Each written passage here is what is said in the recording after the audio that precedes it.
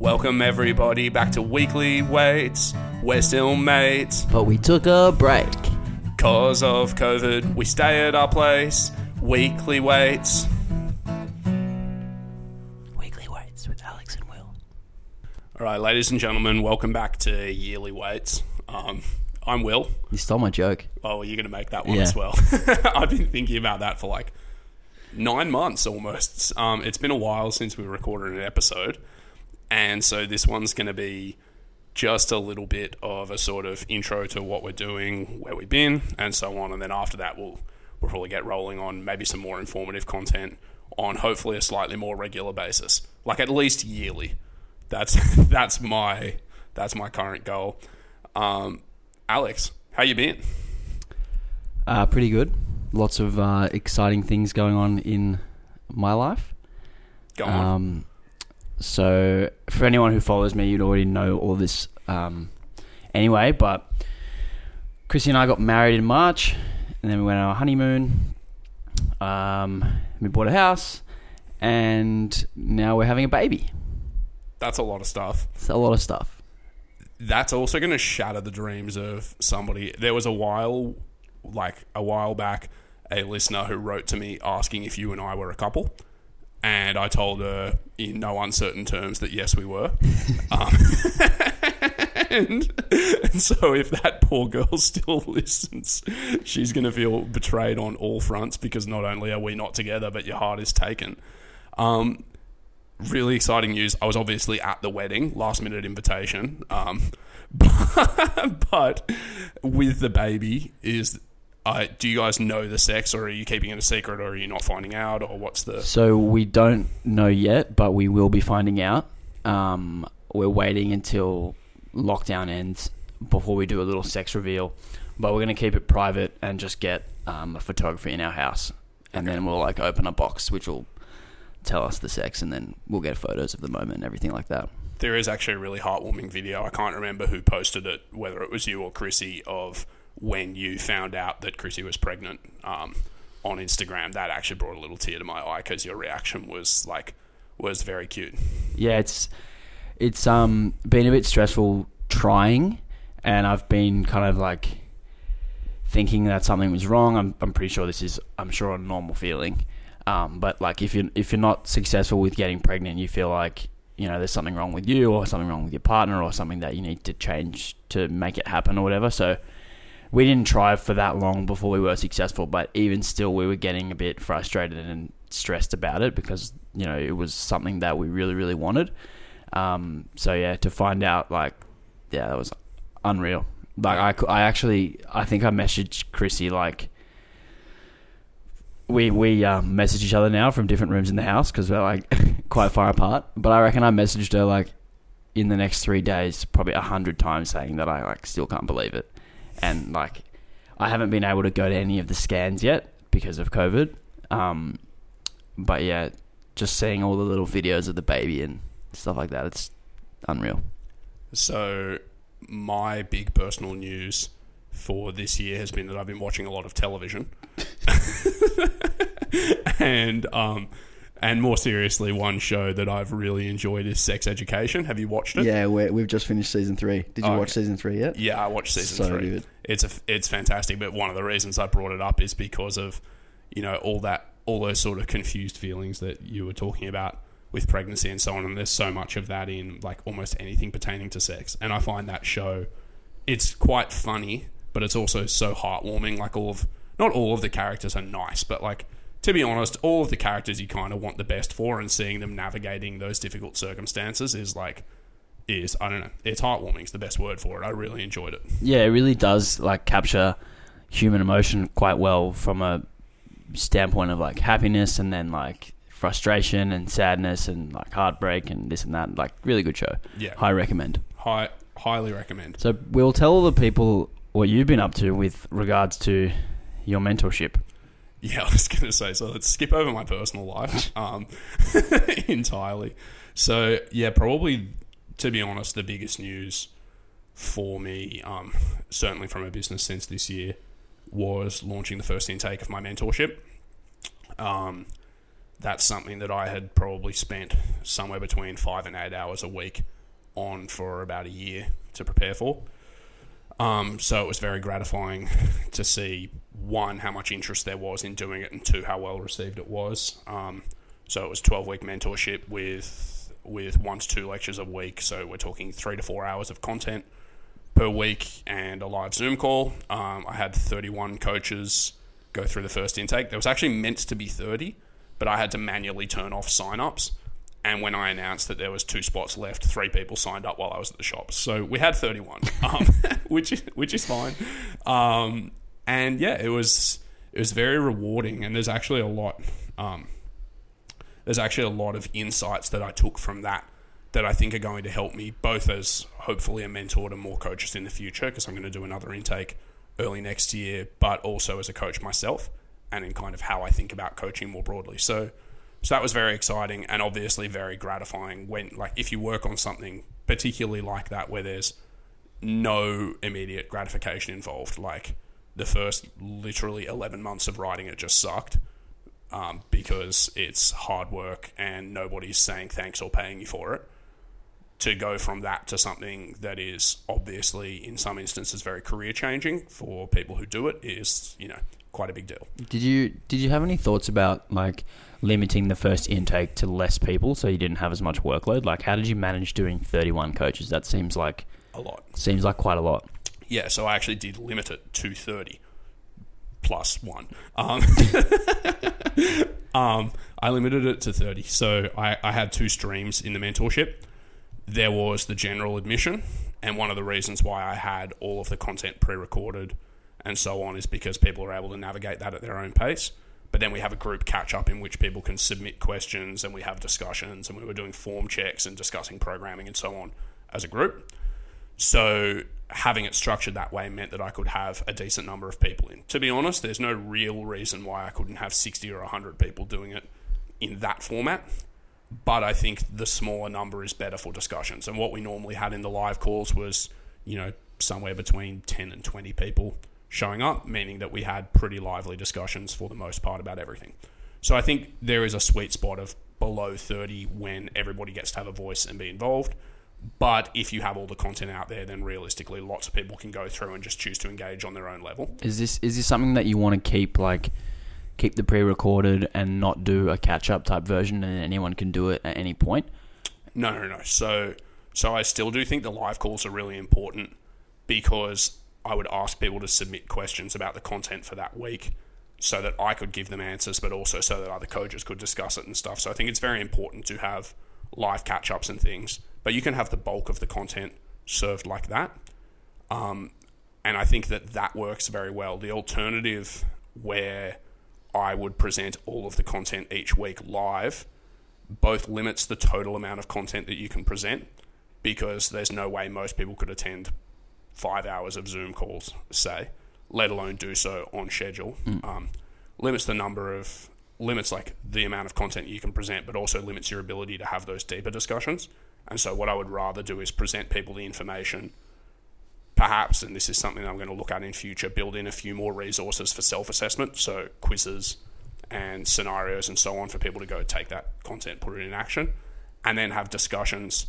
And this sort of leads me to big insight 1 about coaches from it, which is that everybody... So there's this theory of learning. This is just abrupt segue. There's a theory of learning called constructivism, and the idea is that sort of every bit of knowledge that you gather is built on top of pre-existing knowledge or concepts that you have, a bit like building a house out of Lego, right? And so what that means is knowledge is more easily retained when you can relate it to things you already know, but also that your prior conceptions or misconceptions shape how you interpret and what you do with future information. And from a coaching perspective, I actually think that's one of the greatest assets of coaches, because everybody comes in with a wealth of experience, but that wealth of experience comes from different places. And most people who come into coaching are also interested in or engaged in different fields and stuff as well. That are going to sort of shape their insights about, what it means to train with effort, or how you teach people, or how you communicate certain concepts, or how it's most easy to learn stuff and so on. And bringing this all the way back to the discussions, what I think is very interesting and also very helpful is if I give people some generalized conceptual information. So, this is a basic theory of motor learning or whatever. If I then get 5 coaches in a call and say, given this basic conceptual knowledge, how might you go about applying it or discussing it with your clients, or where have you seen that to be true? They're all going to come at it from very different angles, and they're all going to have different insights that might be more or less effective with different populations and so on. And so I guess bringing all of that back, it really enriches everyone's learning to hear how different people interpret different information, because it again exposes them to perspectives that they otherwise wouldn't have. So I think that the discussions, even discussions among people who might think that they are much less knowledgeable than me on a topic, actually give a whole lot more insight for that reason. And there's a couple of other reasons why I think discussions are important.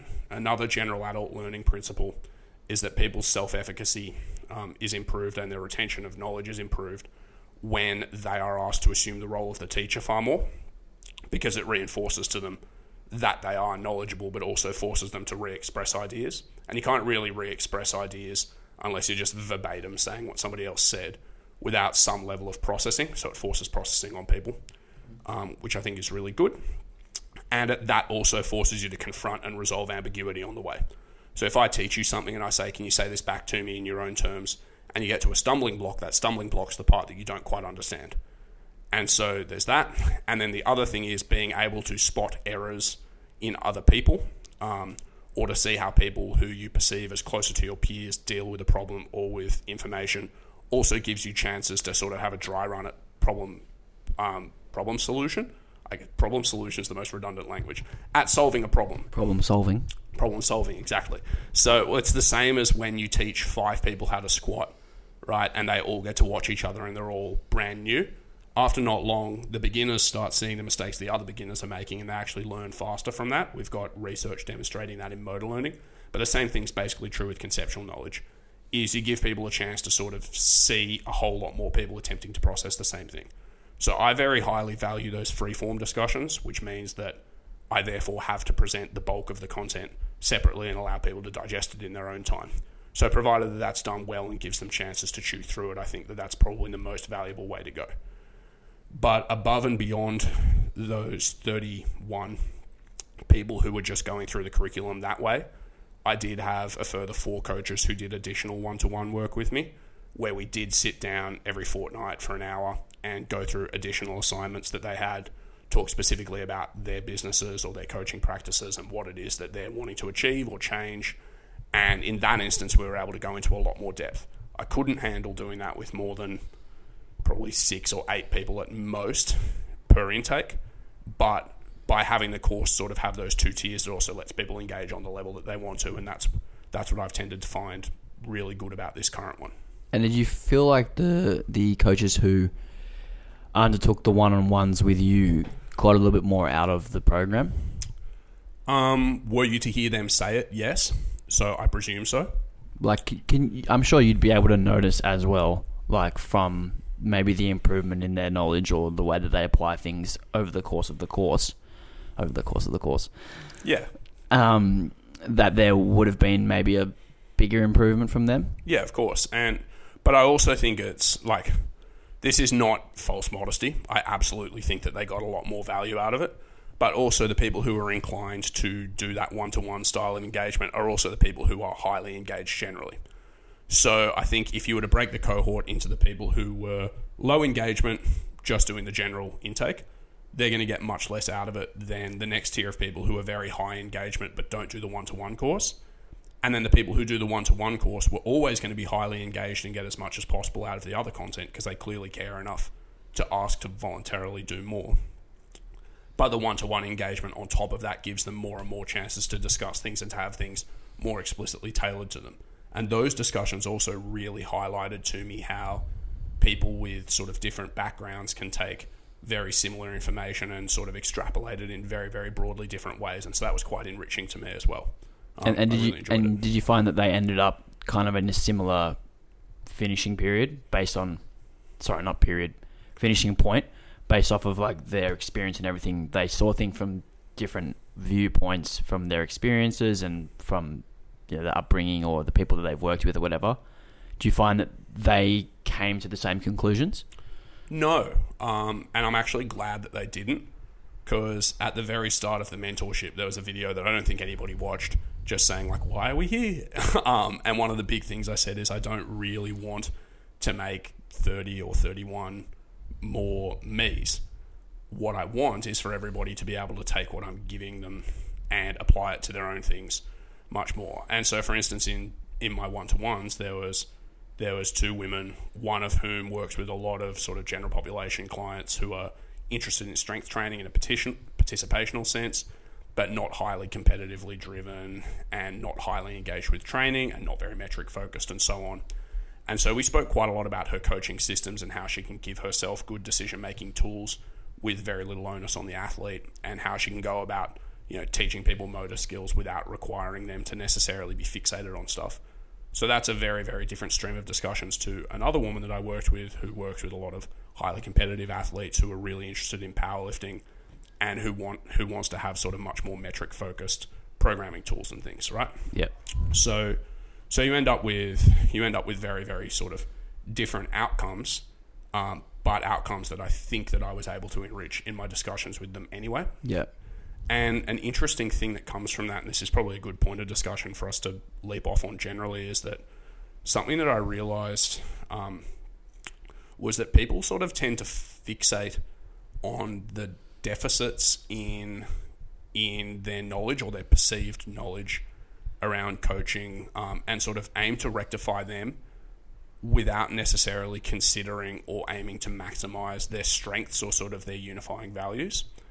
And so, again, using those couple of examples, the first lady was really focused on developing better sort of metric-based systems for coaching, but hadn't fully maximized her ability to empathize and communicate and bring people along on the journey with her, and all of the things that I think had initially attracted clients to her. And so we ended up talking quite a lot about that, whereas the second lady already had probably sufficiently good systems in that regard, but could maybe think a little bit more about some of the subtleties of programming and execution to get a little bit more out of her clients, and so on. So I think when we hold ourselves up against what we perceive as like an industry standard or like an all-knowing entity for coaching, sometimes we actually miss some of the things that make us valuable as individuals. Yeah, and we've had this discussion before with regards to like doubling down on what got you to where you are in the first place. And like, a lot of, like exactly like you said, a lot of coaches attract people because of maybe their personality or the way that, they are as a lifter, or, mostly personality stuff and the way that they apply information or give you information. And then they seem to like move away from that to try and pick up pieces that they're missing, and then they end up missing like most of the target audience in the first place. Yeah, it's, that I hate this phrase, but it's actually a great one, is your vibe is your tribe. That sucks. You haven't heard that? I have heard it, and I hate it, okay, and I never want to hear it again. It's basically live, laugh, love, but better. But it's, you got a poster up in your wall, don't you? Oh, absolutely. I've got it on my bed sheets as well. That might be why I'm not married. You know that Conor McGregor suit where he's got the pinstripes and it says "fuck you" down the pinstripes? I had forgotten about that. Do you have a suit that says "your vibe is your tribe" down the pinstripes? Yeah, absolutely. I wore it to your wedding. But no, your vibe is your tribe. So why is that important? Exactly what you said. People are attracted to you on the basis of their perception of you, on the way in which you communicate, and all of that. And effectively structured coaching systems aren't just structured so that they can deliver like the most, pointy end scientific training and so on to people. They're also structured in a way where every interaction with you and your business is a manifestation of your value system. And one of the reasons why I think being cognizant of what it is that attracts people to you, what it is that you're good at, but also what it is that you truly value in a coaching service, is it gives you a point of difference. And that point of difference is ultimately, like I said, what attracts people to you. So I think on reflection, particularly talking with these individuals who did the one-to-one with me, kind of asking, you know, why is it that people come and train with you? Like, what is it that you offer that is different? And what is it that you think is most important about training? Because there's lots of ways to skin a cat. But asking those questions of yourself and then saying, okay, these are the things that I most deeply value about what I provide, and here are the ways in which I'm going to tailor my services to giving people that experience over and over and over again, can only attract to you more clients, probably, but also people who deeply resonate with you and therefore value what you do. And people who deeply resonate with you and value what you do will engage more with your services and probably pay you more for it and speak more highly of you in the long run. And last longer. And last longer. And, you know, like, client turnover is really annoying. Like, it's a part of your job. It's natural. But you don't want to lose clients. The most ideal thing is you form deep relationships with people. Wow. I haven't done a podcast in a year. I can barely talk. I was actually getting really nervous before this. I've gotten very used to just talking to a blank screen because that's essentially my job when I'm not doing this. But articulating thoughts as they come to me has gotten harder, for sure. I think it's mostly just me having to look at your moustache. Yeah. It's kind of putting me off. Yeah, it's a shame that this isn't a vodcast because the Mo's hot. What was I saying? Yeah, you want to form deep relationships with people and help them in the long term and sort of, feel that engagement grow and your understanding of them grow over time. So when you have people who are like in for a couple of months, out for a couple of months and so on, kind of sucks. It's not very good fun. But again, the best way to prevent that is to have a business that really sort of manifests your value system. But if you have people that come and go in a couple of months, they don't actually get the true value of your service, because the value of your service as a coach should be, like you said, building relationships, getting to know someone, how they tick, what kind of training that they enjoy, what kind of training that helps them improve, how they tick mentally, blah, blah, blah, blah, blah. And if you don't last long enough with someone, you're not actually going to get to know them well enough to give them the service that you're capable of giving them. Yeah, exactly that. I wanted to go back to something you said earlier about, not wanting to make 31 Will Berkmans. And I think this is something that, for all the coaches listening out there, that is really, really prevalent in our industry, is people doing these courses, 6-week mentorship or 2-week mentorship or, learning a course about a new system or whatever, and then forgetting about what got them to where they are in the first place and how the information that they've just learned actually applies to their system, as opposed to just completely doing a 180 and now being, a coach who only applies that system. Yeah. And something I speak about, I actually haven't gone off on this rant on this podcast, but probably the biggest thing that pisses me off in the fitness industry, but also one of the things that I think is most important for long-term success is authenticity, or lack thereof pisses me off. If I read your content, it should sound to me like something that you would say, and it should sound to me like you are having a discussion with your target audience. So if you read my Instagram posts, some of them are targeted to athletes and they mirror the language that I use with athletes, but I also express my thoughts as I have them. I don't try and change what I'm saying or what I think, and I certainly don't express ideas that I don't sort of particularly resonate with or particularly understand. And then in my discussions with coaches, I again convey my thoughts and my attitudes, and I use the same language that I would with them and so on. And so it's very clear sort of who I'm communicating with, how and why, and that I do deeply believe and think about the things that I say. And when I read coaches who have sort of jumped on a given bandwagon, whatever the bandwagon is, and are expressing ideas that you can tell that they don't fully understand, or using language that I just know isn't natural to them in an attempt to sound smart or to echo the people that they hold in high regard, I think it does them a huge disservice. And because I immediately smell bullshit, I presume that a large number of clients or potential clients who read that also smell bullshit. Whereas when you convey just what is sort of authentically true for yourself, even if it's as simple as like, I love training, it's so sick to get under a barbell, how cool is being strong? Like, that's not a very academic thought. But if that's truly how you think and feel, and you express that in an enthusiastic and authentic way, the people who, going back to your vibe is your tribe, the people who are like, fuck yeah, that's something I aspire to, like, I get this guy, they will come flocking to you. And so you don't have to assume the postures of other people to actually be a really effective communicator and coach. And yeah, the your vibe is your tribe thing actually it makes so much sense in that regard. Like, you should be attracting people who actually think quite similarly to you, because those are the people who resonate with your content. Yeah, I mean, you've probably had clients where it always feels like you're talking sort of obliquely to each other. You give them an instruction, they come back with a question where you're like, I don't think we're even thinking or talking about the same things here. Yeah. And in some part, like when that happens to me frequently with a client as a coach, I have to go, okay, there is some fault of mine here because I obviously haven't brought them on board and gotten them to my way of thinking. How can I do that better? But some other part of it is just like, well, maybe this person is just wanting something that I don't provide, you know? Yeah, absolutely. Second big insight from the mentorship. This is going to go on forever. Oh, well, sorry, mate. Did you come with lots of notes prepared? I have a few notes. Oh, wow, well done. You've had a year to write them, First so time. I hope so. No, you'll like this as well. Second big insight. You can come at things from very different backgrounds or very different sort of perspectives and end up with quite similar conclusions about what to do in practice. Well, this is the question that I asked you earlier. What's that? Does people's experience and where they come from, their backgrounds, give you the same finishing point? Well, perhaps I misinterpreted your question. So when you asked me that, I thought what that meant was like at the end of my discussions with these one-to-ones, they'd come out with a training model that looked the same. Absolutely not. But in, say, my group calls, we would get a video of somebody doing a squat and they would be falling forwards as they approach the hole, really unstable, poor bracing, whatever.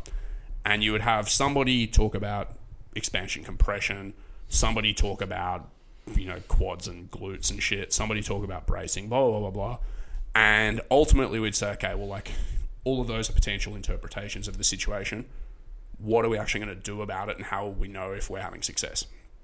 And they'd all be like, oh, we'd probably do some tempo squats and then progress to paused ones. And you're like, okay, so we've got all of these paradigms, all potentially very useful in their own ways, all give you specific insights, whatever.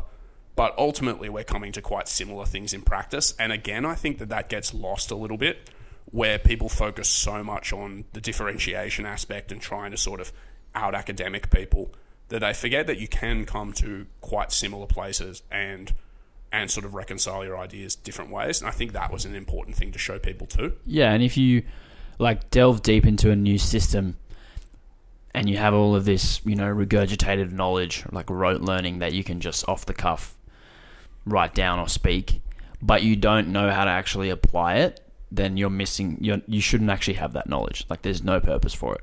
Yeah, I mean, I agree with that. But I guess in application of that knowledge, understanding that perspectives are just perspectives. So, I mean, some things are empirically true, but in the case of just paradigms through which you, say, assess movement, some of them might be truer or more useful than others, and some might be context dependent. But if you're coming to ultimately the same conclusions, then you also don't need to necessarily denigrate another person's way of thinking, because you obviously agree on more than you disagree on in practice. Yeah, if your conclusion is this client needs to do tempo squats, it doesn't really matter how you got there. I guess that's the point. Yeah, I think that's true. I mean, it only matters how you got there in as far as you can continue getting there. Yeah, exactly. That thought process is going to expand over time. Okay, final insight. This one's kind of short, but it's very, very important. Goes back to coaching systems, value systems, and what you're actually trying to achieve. Everything you do needs to have a purpose, and you should be able to clearly articulate it. So we talk about that in programming, right? We say, like, what role does this exercise slot play in your program? Because that's going to tell you how you ought to do it best. And it's also going to help you think about your program more holistically when you go to make changes. Well, on the same note, every coaching interaction that you have or element of your service should have a purpose too. And that purpose should be related to that core mission. So like in business, you talk about mission statements. Your coaching kind of needs a mission statement too. Like, what is it that people are finding valuable about you, and how does this element of your service aid with that? And again, something that came out particularly in my one-to-one discussions with certain coaches is there would be sort of like bits that were like almost hanging off their coaching service, where it's like, oh, I asked my clients to do this thing. And you go, oh, what do you do with that? And they say, nothing. And I go, like, how good's the engagement with that element of your service? And they go, people don't really do it. And you go, well, if people aren't even doing it and you're not getting much use of it, and it doesn't really sort of give them that tingly sense of like, oh, when I do this, I'm getting something that I value back from my coach, maybe it's not really helping. And again, I think the more sort of elegant your systems are, and the more you give people the experience that you are trying to convey with their every interaction with you, the more valuable you feel. So you kind of want everything to be like all killer, no filler. If somebody does something for you, it should help. And same thing with your program. You should be able to clearly articulate what are you trying to achieve all the time. And if you can't do that with either element of your service, that's something you could probably improve. 100%. And it could honestly also save you time and the client time. If they're doing stuff that, you know, maybe they're not really sure why they're doing it, and you're not really sure why they're doing it, they're not maybe not getting enough out of it or a lot out of it. You're probably not going to get the information that you want, and therefore you're probably not going to be able to make the decisions that you need to make. Yeah, I mean, when certain people are opting out of something very frequently, they're obviously not feeling value in doing it, right? So maybe it's an explanation of, you know, being better with communicating why they're doing what they're doing, or maybe it just doesn't need to be in there in the first place. Yeah, well, I always say when I am talking to clients, when I'm doing a check-in or when I'm sending them a program or something, I like to use reflective language. So the words they use and the explanations they give me and the goals they state, I want to say back to them, because it gives them a sense that if you do what I am telling you, then you will get what you have told me you want. I think that that's important, but then I also think it's important in the other sense where when they do a behavior that I want to reinforce, I can also say, you know, because of what you told me in your check-in this week and the metrics that I got from you filling in your program, I believe X. And then it's like, oh, okay, well, when I do check-ins and fill in metrics, this person can then give me back the things that I value. So it's important that, again, all of your interactions are like clear and valuable and related to each other. And valuable to both parties too. Yeah. I need to take a break, dude. I need to go to the bathroom. Totally. All right. No. Weekly weights. Okay, Alex. By the way, how shitty is the transition music gotten these days? Yeah, we've really dropped the ball. We haven't done an episode in 9 months, and now we're just no instruments, nothing. No. Well, I mean, I have no excuse for being out of practice with guitar, but my motivation to play guitar has been much lower. Probably just because like I can't play with the band right now or anything. And we actually had like a lot of gigs lined up that have been just coveted to shit. So it's been a bit annoying. That's shitty. Do you have weddings coming up and stuff? We do, but a lot of them have been rescheduled, and then the ones that are going ahead, we don't know what the restrictions will be like at this point, so it's all up in the air. This really is a wish episode of Weekly Weights, isn't it? Yeah. Alrighty, Alex. You had notes. Yeah, just a couple more things that have been going on in my life.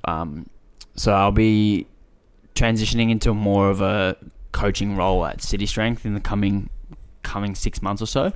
The gym is looking to expand, and I've been wanting to do more in-person coaching, particularly in groups. That's something that I've missed a lot since Lift closed, really. And yeah, I just find that to be like where I shine as a coach in a group setting. As a kind of leader of a group type of thing. So that's something that I'm looking forward to in the next few months. Hopefully the gym can find a space to move into. I don't know if you've been there recently, but like their store has done so well in the last year or so that like you can barely navigate your way through the gym because there's boxes everywhere. Like they've completely out of storeroom, and they've even added shelves upstairs and in the kitchen area. To be clear, this is an online store. Yes. Yeah. So Weekly Weights 10 at checkout at citystrength.com.au. It doesn't get you anything off. It's just going to say the discount code failed. But if enough people do it, they might bring it I might be able to bully John into it. Yeah. I've got a call with him today, so oh, cool. I'll chat with him. Okay. Yeah, so hopefully they're able to find a new space to expand the store and expand the gym, and then I'll be kind of moving into that role, which is exciting. You got a comp as well? I do. PA went up in flames in August. We'll talk about that another time. Yeah, we'll talk about that on a future episode.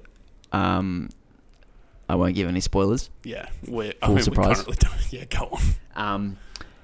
Yeah, so I've joined APU, and I'll be competing in December at Hunter Performance, which is Aiden Potts' gym. And my first comp in 93 kilo class. Yep. You're looking girthy right now. Swole? Yeah. Or chubby? I mean, Swabby. Yeah. We both said it at the same time. Nice. And the other thing is I'm working on a free program for powerlifters returning to training after lockdown. Okay. And this will be something that I'll just keep in my link tree. And you can use it anytime if you take any time off training. So it's a combination of percentage and RPE stuff with the primary goal of just reintroducing you to the lifts. There's, some top end strengthy type work, not really top end, and then there's some, percentage back offs and some tempo work in there for skill acquisition plus accessories. Cool. So it's 4 weeks, and as the program builds out, there's a slight increase in frequency and volume. Cool. Well, on my note for new business ventures, one thing is that I'm working on more educational content. So I'll be doing another intake of the mentorship early next year. But I'm working on some more educational stuff to follow that, and also some reworking of my online coaching systems. So that's exciting. And the other thing that I've been thinking of launching that I'm going to record a couple of episodes of in the next day is, or in the next couple of days, is a separate podcast to this one that I'm calling the Will Berkman Variety Podcast because like, how podcasts are like very indulgent. Yeah, dude, it's all about what you want to talk about. And well, imagine if it's what I wanted to talk about, but I don't even know anything about it. It's more indulgent. You don't even know what you want to talk about yet. No, well, like as in, if I can get a paleontologist on, I want to talk about dinosaurs. Like we're doing just anything that interests me. So that's very much going to be a passion project, but I just figured that, like, while I can, why not? So that's going to happen. People might hate it. I don't know, but we're starting that. So that's like the very non-core thing, and then the core thing is expanded educational offerings, reworking my online stuff.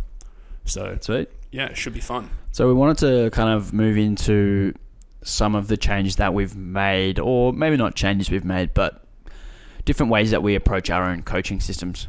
So you had a few notes down there, Will. What was one of the things that you've kind of, moved towards over the last, since we last did an episode, 9 months? 9 months. I think I need to express this in quite vague terms because I don't think I've had any like outright epiphanies. Yeah, and I feel exactly the same. But for me, it's been like taking a zoomed out approach and looking back at what I was doing like 3 or 4 years ago and comparing that to where I am now, and kind of, just gaining the understanding of what the differences are. Yeah, I would say that that's kind of how I'm thinking about it. So there's like twin streams of things that I'm thinking about in terms of like exercise selection and basic prescription that I think are important. So one is a bit more renewed and deeper thinking about how constraints and body positions and postures and so on influence movement, and also how we can influence body positions and postures and joint range of motion and stuff by using movement constraints. So I know it's very much in vogue right now, or at least in Australian powerlifting, to think about like where your center of mass is and your stack and what your rib cage is doing and relationships between the rib cage and the scapula and all that stuff. I actually think it's very, very useful, and particularly when I look at some of my clients who are not very effective movers and or for whom all of their movements regress to looking very much the same, which actually limits your training tolerance. Because if all of your movements look exactly the same and you're loading the same tissues in the same positions all the time, you're going to endure less total training than somebody who can express some variability. So I've thought a lot more about how can I manipulate my exercise prescription to help give people more movement options and more movement tools. But at the same time, I've kind of had to temper some of that thinking with the fact that powerlifting is actually really simple, and you kind of just have to be in given positions all the time. And the best way to get resilient to those positions is loading them with a reasonable amount of effort. And you probably don't need to preserve a huge amount of variability in somebody who only has to do like 3 things, basically all the same. And so I've been trying to find a better balance between sufficient exposure to variability to make people more competent and feel better, and sufficiently driving effort, because effort's the most important thing. And I think this is why I'm sort of cagey in how I think about this, because I'm still sort of teasing it out. But I think for my people who are actually just more competent movers broadly and who are good at powerlifting already, then it's more about effort with just enough variability to keep them healthy. And for the people who are not very competent powerlifters and kind of suck at moving or don't tolerate much training, often it's a little bit more about exposing them to more motor challenges and then driving effort in a wide variety of things before sort of tapering to a peak. Because if you think, it's a little bit like Chad Wesley Smith's sort of pyramid of specificity thing. When you're less developed or just less competent of an athlete, general skills are more transferable, but also these people have not learnt to actually express lots of different movements for whatever reasons. They need to be able to do that before they can progress to the next level. But once you're good at things and you're resilient to training, then you actually just need to train really hard. So I've been kind of thinking a lot more about that stuff, you know? Cool. It's really interesting. Nothing to add. You're just like, that's interesting. No, nothing to add. I honestly completely agree with all of that stuff. And that kind of leads me to my first point, which was just holistically taking a more middle ground approach to basically everything that I do in my coaching. And middle ground approaches are for fucking cowards.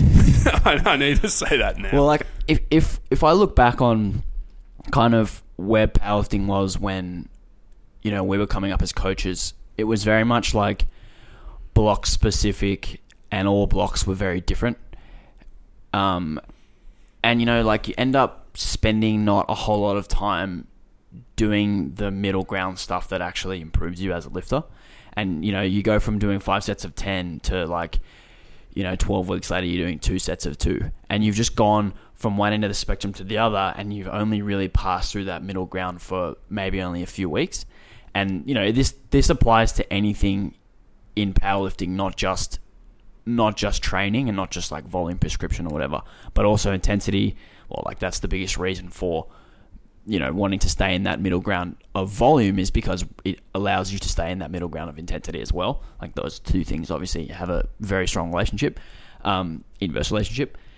But it also applies to, like, to nutrition. It also applies to, like, your body weight and all those kind of things. And I think, like, the longer that I coach people, the more similar their training is the whole year.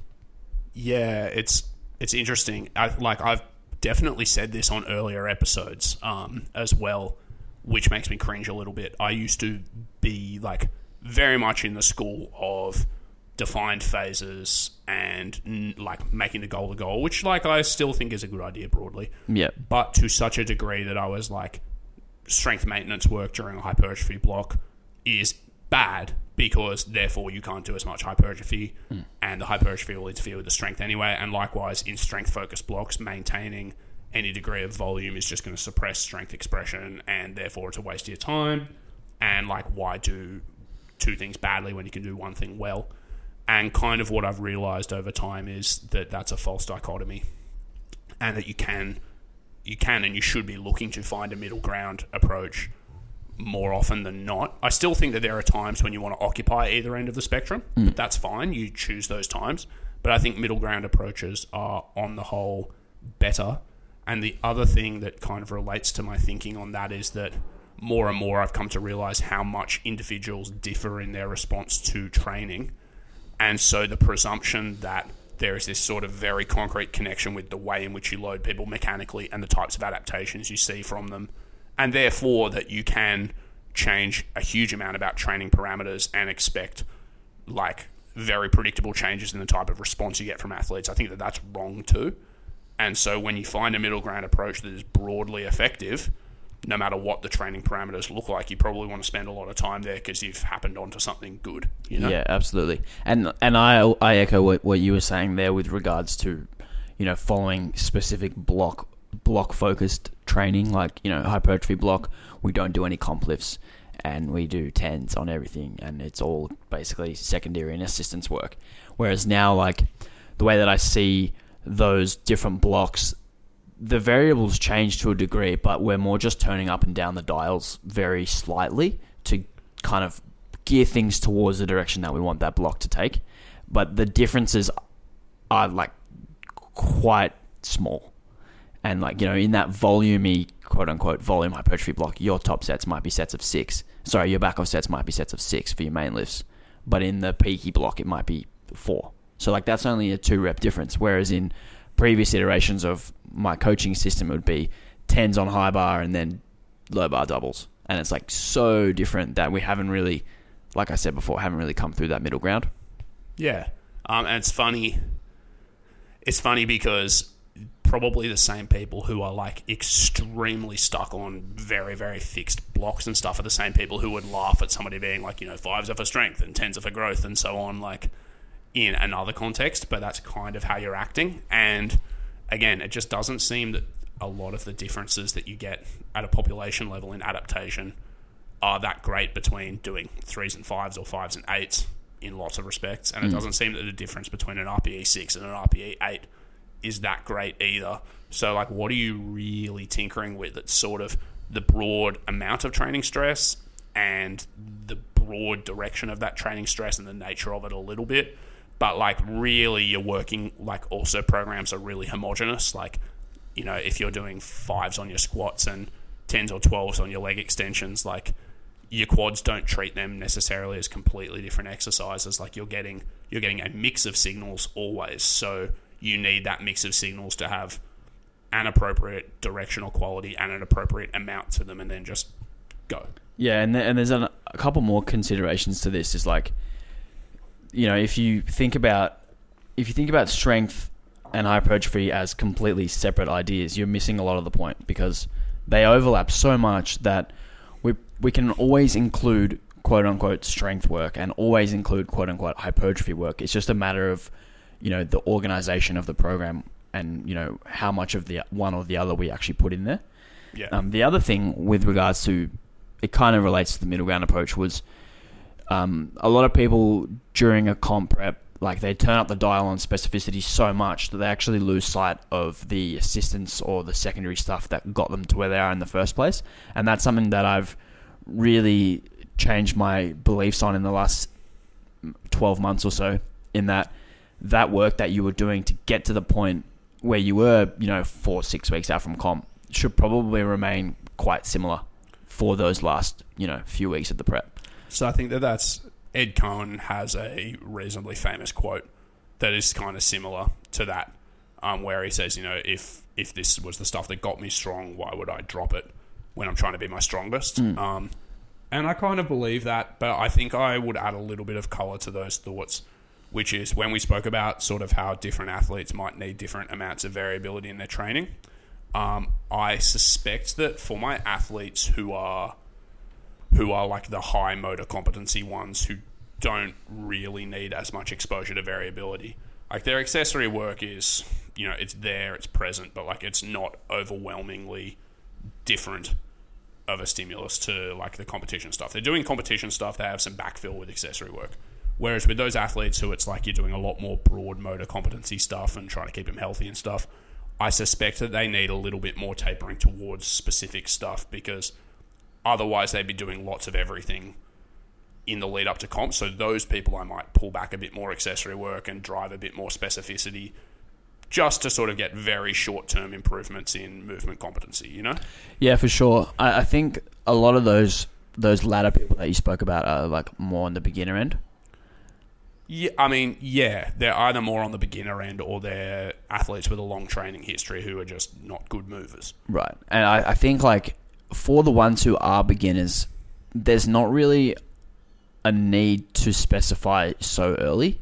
And I think like, you may perform 5% or 2 to 5% worse in the meet, but you're improving your general base by that 2 to 5%, which is going to make you better in the long run, as opposed to just better for this one meet. So I guess like weighing up is it worth taking away these general qualities for 6 weeks to get a slightly better comp result, or is it probably a better option to keep the general qualities in, build the general athlete for 5 years down the track?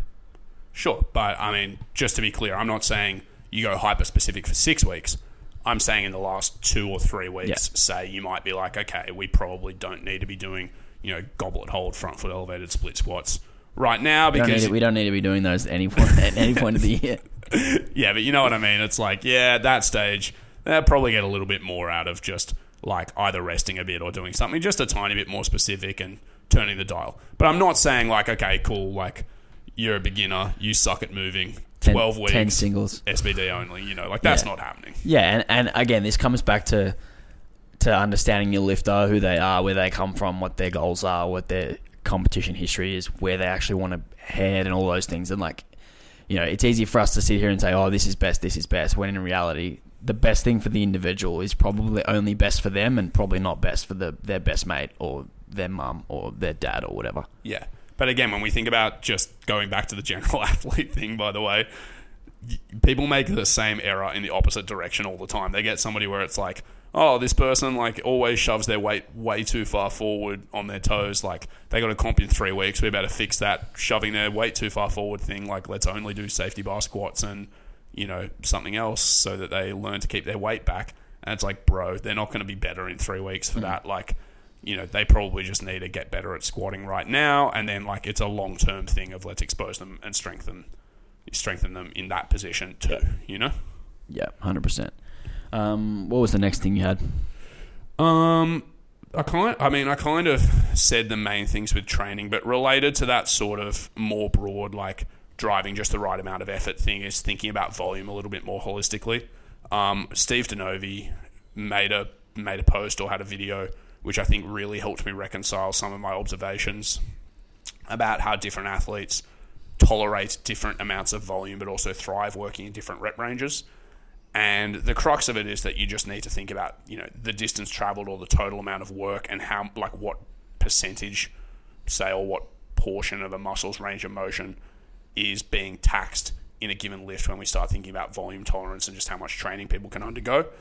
And when you also start thinking in those terms, you can also start thinking about, well, like, for each set of quad work that I'm doing, how concentrated is that stress versus how varied it is. So if you have an athlete, again, going back to the people who need more or less variability thing, if you have an athlete where all of their quad work is, you know, similar force vectors at similar muscle lengths, that's actually a qualitatively quite different stress to somebody where they have some short length quad work, some long length quad work, you know, some stuff with lots of eccentric loading, some with less eccentric loading and things like that too.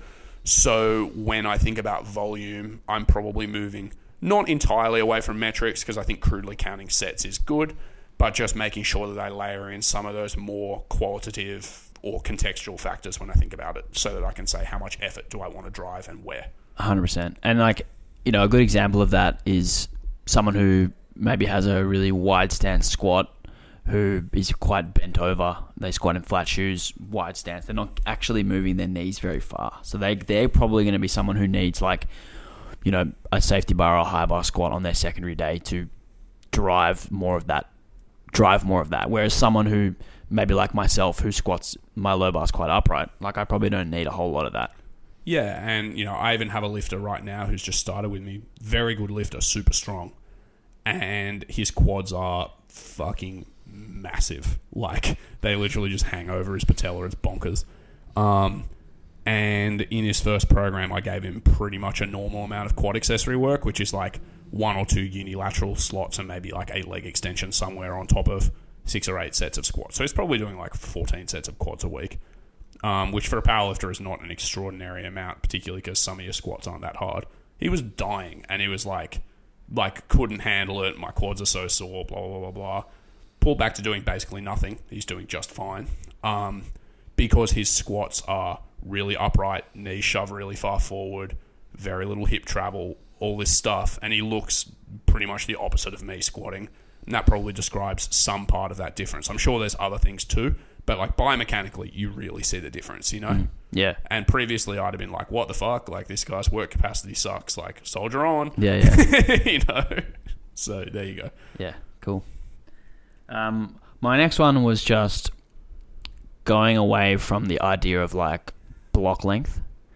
And this is something that like Emerging Strategies has kind of revolutionized and changed in powerlifting, is it finds out how long someone can sustain a level of training for. and then once their performance starts to decrease, they, wash out and go again. And that's kind of their, they call it time to peak, or, that's essentially the length of the block.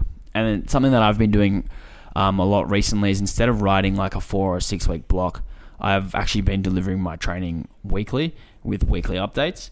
And that allows me to be more variable on a person-to-person basis with regards to how long this block continues for, and things like that. And I think that's been something that's really changed the results for my clients. It's made things a lot more predictable, and yeah. So I've actually got really complicated thoughts on this, so I'll give very simple ones. One is, I'm very much doing the same thing in lots of ways, but what I'm tending to do is write a few weeks of training at the start of each block, because like I can normally say you're going to get at least 3 or 4 weeks out of this if I'm running something similar to what they've done before. But I don't preempt how soon that block will have to end, so I'll often extend a block by a week or 2 at a time, and I let their progress within the block sort of inform what types of targets we're setting for them towards the end of the block. Yep. So there is that. But then where the complicated thoughts come in is I'm very aware of the fact that sort of the more decisions I make as a coach, the more chances I have to fuck things up or impart my own biases on what's going on in front of me. And so one of the reasons why I've resisted writing training each week on all my athletes, for all of my athletes, is just because I think I'd just make too many decisions. And so I think when you do something like that, your sort of default position has to be basically change nothing and keep doing what you're doing, to avoid you just making arbitrary changes and having training turn into random stuff, I'm sure that you're quite pragmatic with it, but I just think for me, I think too much. Yeah, I think like when I do this program update, it takes me like 3 minutes, because it's like copy the week, change the things, keep things moving in the correct direction, and that's it. Yeah. So it's not like I'm not taking out exercises and changing number of sets, and like it's all quite static. Yeah. I mean, I do, to be honest, a similar thing. When I get a weekly update from a client, if I'm like, oh, these 6s should become 5 so you can keep adding load, like that's a 1 minute change. I do that anyway. So we're not that different. Yeah. And I still do what you were saying before as well. Like the athletes who I've been coaching for a longer time, like I have an idea of how long they're going to be able to train for. So I might write them a 5-week block knowing that I'll probably have to add 1 or 2 weeks, and then if it's the case that we stop at 5, then we just stop at 5 and we go again. So like I still do that for some lifters, write a block out predicting, and then if I have to add a week or 2, then we do that. Yeah. So it's basically just like less rigid adherence to the plan and more sort of having a plan so that you can adjust it. Yeah. And I think a really good thing it's been a really good thing for athlete buy-in is like something that I used to do when I used to get my programs in blocks, is I'd go straight to the last week and be like, all right, what am I doing? Yeah. And I know a lot of people do this. And I think if you focus on the task at hand, the session at hand, you're probably going to be more immersed in each individual session. So you're probably going to actually accelerate results. And this is something that Matt Bartholomew used to get his coach Andrew Tang to do, was to send him 1 session at a time. So he'd have his 5 training days, and Tang would send them at the start of the week, but they'd all be in 5 separate PDFs. So he'd only open it 30 minutes before training. Right. And he wouldn't know what he was doing until 30 minutes before training. So that's pretty fun. It took away some of the stress for like, predicting what he has to do, but also it actually had some negatives for him, in that he was actually a little bit anxious about what was coming. He wasn't able to like conceptualize in his head what his warm-ups were going to be and stuff like that. So I think there is a sweet middle ground. Yeah, I was going to say I'm much more on the end of the spectrum of like, I like to be able to sort of reconcile today's effort against a longer term plan. Like, to be honest, since I've moved to weekly program updates, when a client messages me midweek, I'm like, why are you so obsessed with me? Like, give me some space. Get out of here. Yeah. So the idea of sending a client like daily program updates to me would just be stressful. But at the same time, I completely commiserate with Matt's idea of like wanting to be present and in the moment. Yeah. And I think like that is something that I did work on during the start of the year. I had some time with a sports psychologist that was really, really helpful for me. In fact, we should get her on. Who's that? Amelia Potter. Oh, Potter, she now works with TSA. Yeah. I had one more point. Go on. Similar to what you were saying before, like I have a discussion with the client at the start of the block, and I say, this block is going to be somewhere between X and Y weeks, and we're going to aim for, X and Y numbers at the end of this block, and then we just progressively get our way there over the course of the weeks. And if it happens to be 4 weeks, if it happens to be 9 weeks, then so be it. Sure. By the way, there's a glowing testament to Alex's, emotional awareness there. Here I am talking about my psychology, my psychological issues, and he just interrupts and goes, I was talking actually. Yeah. Like king of empathy over here. But one of the things that I worked I'm going to be a dad soon. I don't have time for you. I don't have time for your bullshit. Dude, you're going to have dad strength. I reckon your total hits 900 in like 6 months. No, one of the things I was working with Amelia was also being able to be present within sessions. And so the reason, like, to go back to me joking about like clients wanting to talk to me during the week or whatever, everybody needs different processes to help them find that productive mental training zone, and everybody needs to frame their training different ways. And so for me, creating space around my training to do some of that forethought is very helpful, and sort of set discrete goals, think about what I did last week, look at the longer term. All of that puts me in the right frame of mind, where some other people actually need to shut that information out and be much more like zeroed in, Yeah. And actually being in lockdown has helped me stay in sessions a lot better. And this was in my notes later, but I'll just say it now. I'm actually not even going to join the gym when the gym's open again in a couple of weeks, because I've been enjoying being on my own and using that time to be with myself and my body. And I've started writing down the time I'm going to do each one of my sets at the start of my session, so that I'm much more efficient. And just those things, not getting distracted by other people in the gym, not having to spot a load for anyone else. It's just, that's my time to do my thing, and it's been like super, super productive. And honestly, this lockdown has been the most productive 3 months of training of my whole life. That's crazy. Let's go on to lockdown lessons and things then, All right. because we're not too far from wrapping this up. So I want to talk about things that have surprised us in lockdown. Alex, how surprised are you about how jacked I've stayed? Well, you're wearing a jumper now, and Yes. you haven't given me any flex, and you haven't sent me nudes in ages, so I'm actually not... You're a married I'm man, not sure. so I can't do that. It hasn't stopped you in the past, Will. No, that's true.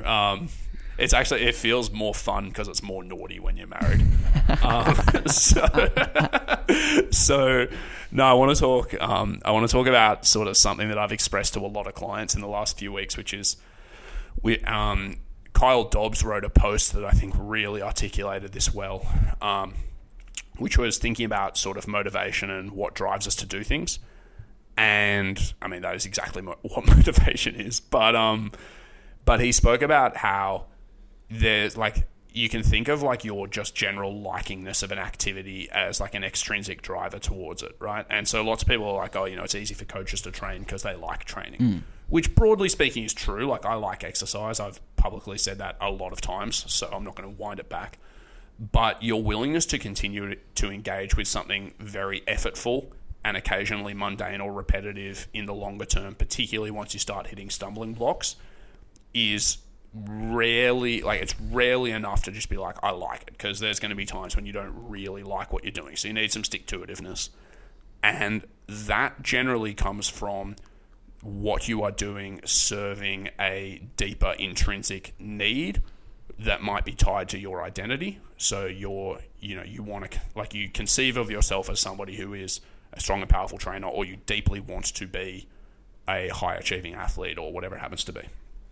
And I think for me as an athlete, the last couple of years being so interrupted in terms of training, because of COVID and because of injury and so on, has made finding motivation to train really hard, a little bit harder, because it hasn't been able to serve that identity of like, I'm a competitive athlete who is high achieving and likes to compete against other people and all of that. Hasn't been able to serve that as well. But then also as a coach, it's made things a little bit harder too, because a lot of my clients probably feel the same way when they're having to do training that doesn't quite serve their goals quite as well. But then for me as a coach, when I say part of the payoff of what I do is helping people achieve, great things athletically or whatever it is,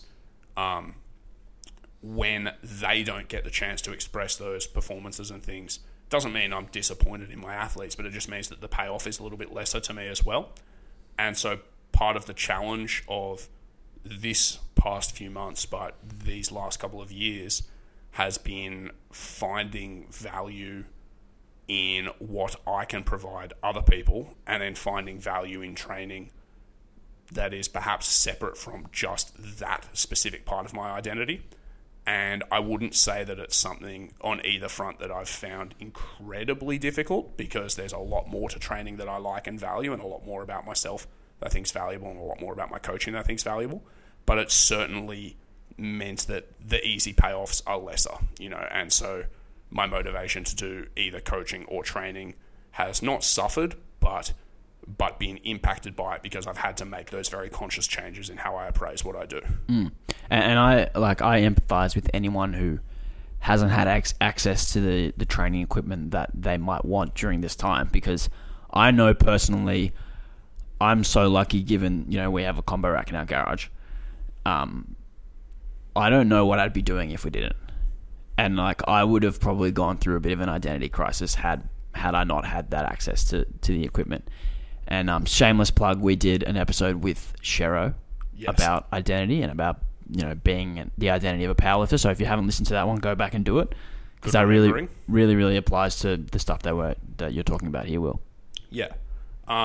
The only other lockdown related thing that I think is worth me touching on very briefly is what I did do and why it was fun.